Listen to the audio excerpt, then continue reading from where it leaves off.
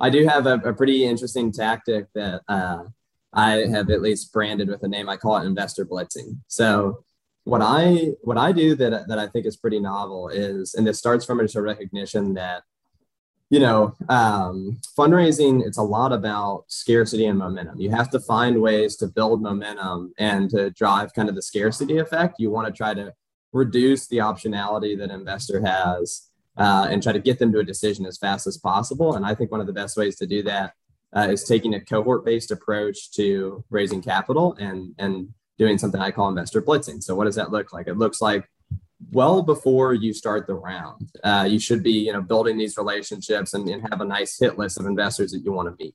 And at least 1 month prior, but I actually try to do it as close to 2 months prior to opening the round because schedules are very busy. That's actually when I'm going to start reaching out to investors, and I'm going to start slotting them in a very intentional way in back-to-back meetings throughout a very short period of time. 1 to 2 weeks, try to cram as many meetings in as possible.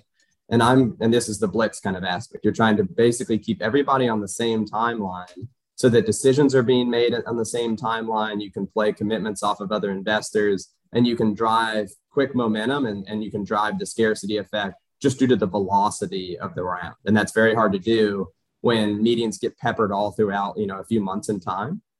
So I reach out in advance because everybody's calendars are busy. And if you reach out 2 months in advance, you can basically get your pick of the litter in terms of like when you want to do these meetings. So I organize them from warmest to coldest. I have kind of a wave one of really warm, like angels or close network folks that I know I can get some early commitments on and start to build early momentum I can play off in subsequent meetings. My second wave are usually my people I really, really want in the round. I want to get to them when I have some commitments and momentum, when I've sharpened my pitch, but I don't want to wait until the end when the round might be full. And then my wave three are just people that would be great to kind of fill the round out, but they're not necessarily priority. And I organize them in an intentional way so I can step into those meetings. I crush them into one small block as much as possible.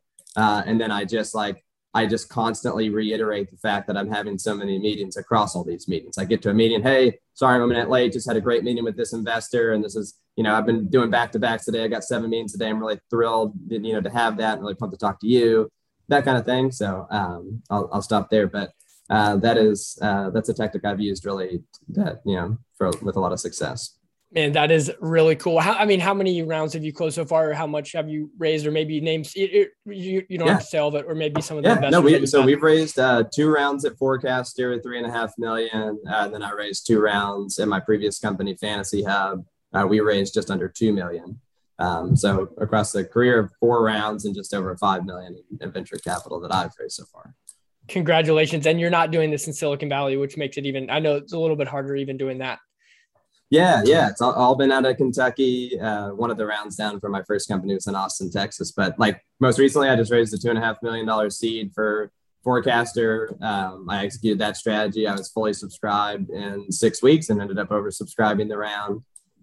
We closed that in April of this year. And I took every single pitch from, my desk here in Louisville, and we got investment from a few different firms in SF, some firms in Boston, and a couple of others kind of peppered throughout Middle America, call it. So congratulations, man. I know this is landing for a lot of listeners who are just trying to learn. And it's not that you're there's no deception, it's complete honesty. Like, so I think that I hate to even have to say this, but there is like a border of like people are like, okay, cool, I want to create this momentum and scarcity and all that. So therefore they change their wording to be more deceptive and just talking like, hey, I got these things, even if they really don't. And that is not what I'm here. That's never the right solution. Honesty is the only way to have a good relationship with an investor. But I just love your approach so that you can honestly have those. So you're honestly describing where you are. You're like, hey, I am late from another meeting. I'm late to your meeting because I had another meeting with another investor, because I am back to back, because I do have all these things. And you've just found a way to do it more predictably with the 2 month prior, which is neat. So I love that. I want to understand when you said slotting them in, I have to say, like, as a former VC here, I know that no one ever likes to think like that. Like, we want to be slotting you in, you know what I mean? Yep. So I love, but right. But the best entrepreneurs always are going to be able to control the investor in terms of like getting their preferential treatment. So how has that been received? Like, can we double tap on that in the 2 month prior piece? Yeah, so it's really well received as long as like you obviously don't tell people that you're like slotting them in, but what you do is you suggest times, and those times are very intentional. So when I reach out to people that I want my wave one, I'm suggesting Monday at 8 a.m., Monday at 8:30, Monday at 9, Tuesday at 9. All my early week meetings, when I'm reaching out to my wave two, I'm suggesting Wednesday, Thursday, Friday slots. If they can't do that slot, I'm moving it an hour. I'm shifting it an hour, a few hours, maybe one day later. But I'm not saying, hey, can you meet, and when would be a good time for you? I'm saying, hey, could you meet me Tuesday at 11 a.m. Eastern, or Wednesday at 2 p.m. Pacific? And it's usually very well received, because they can just look at their calendar and say, yeah, you know what, I am free 2 months later, Wednesday at 2 p.m. Pacific. Sure, slot me in there. That sounds good. And in that way, you get to set the order. So the key thing there is always just like offering some very specific times. Not only does it reduce friction in the meeting scheduling process, it helps you kind of get that organization that you want, so that you can, so you can pitch the certain investors at the right time, when you either have a little bit more polish, you have a little bit more commitments and momentum in the round. But I think, just to double tap on what you said, honesty is always the most important thing. Honesty and transparency. I preach that as saying, like, look, like, too many founders are trying to, I call it pufferfish syndrome. They're trying to puff up, make themselves look bigger. They start to dive into that realm of being deceptive and dishonest. It only comes back to bite you in the butt. So I think that was well said. Absolutely. I knew, I love that.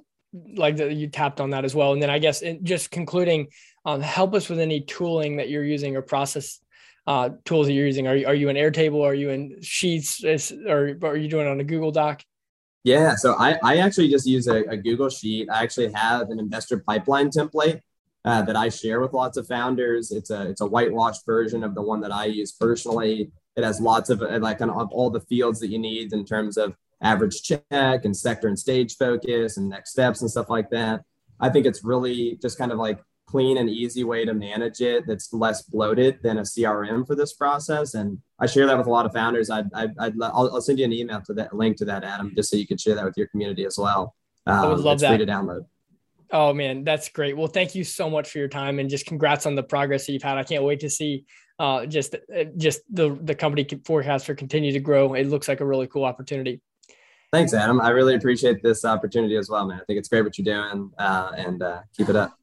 Thank you so much.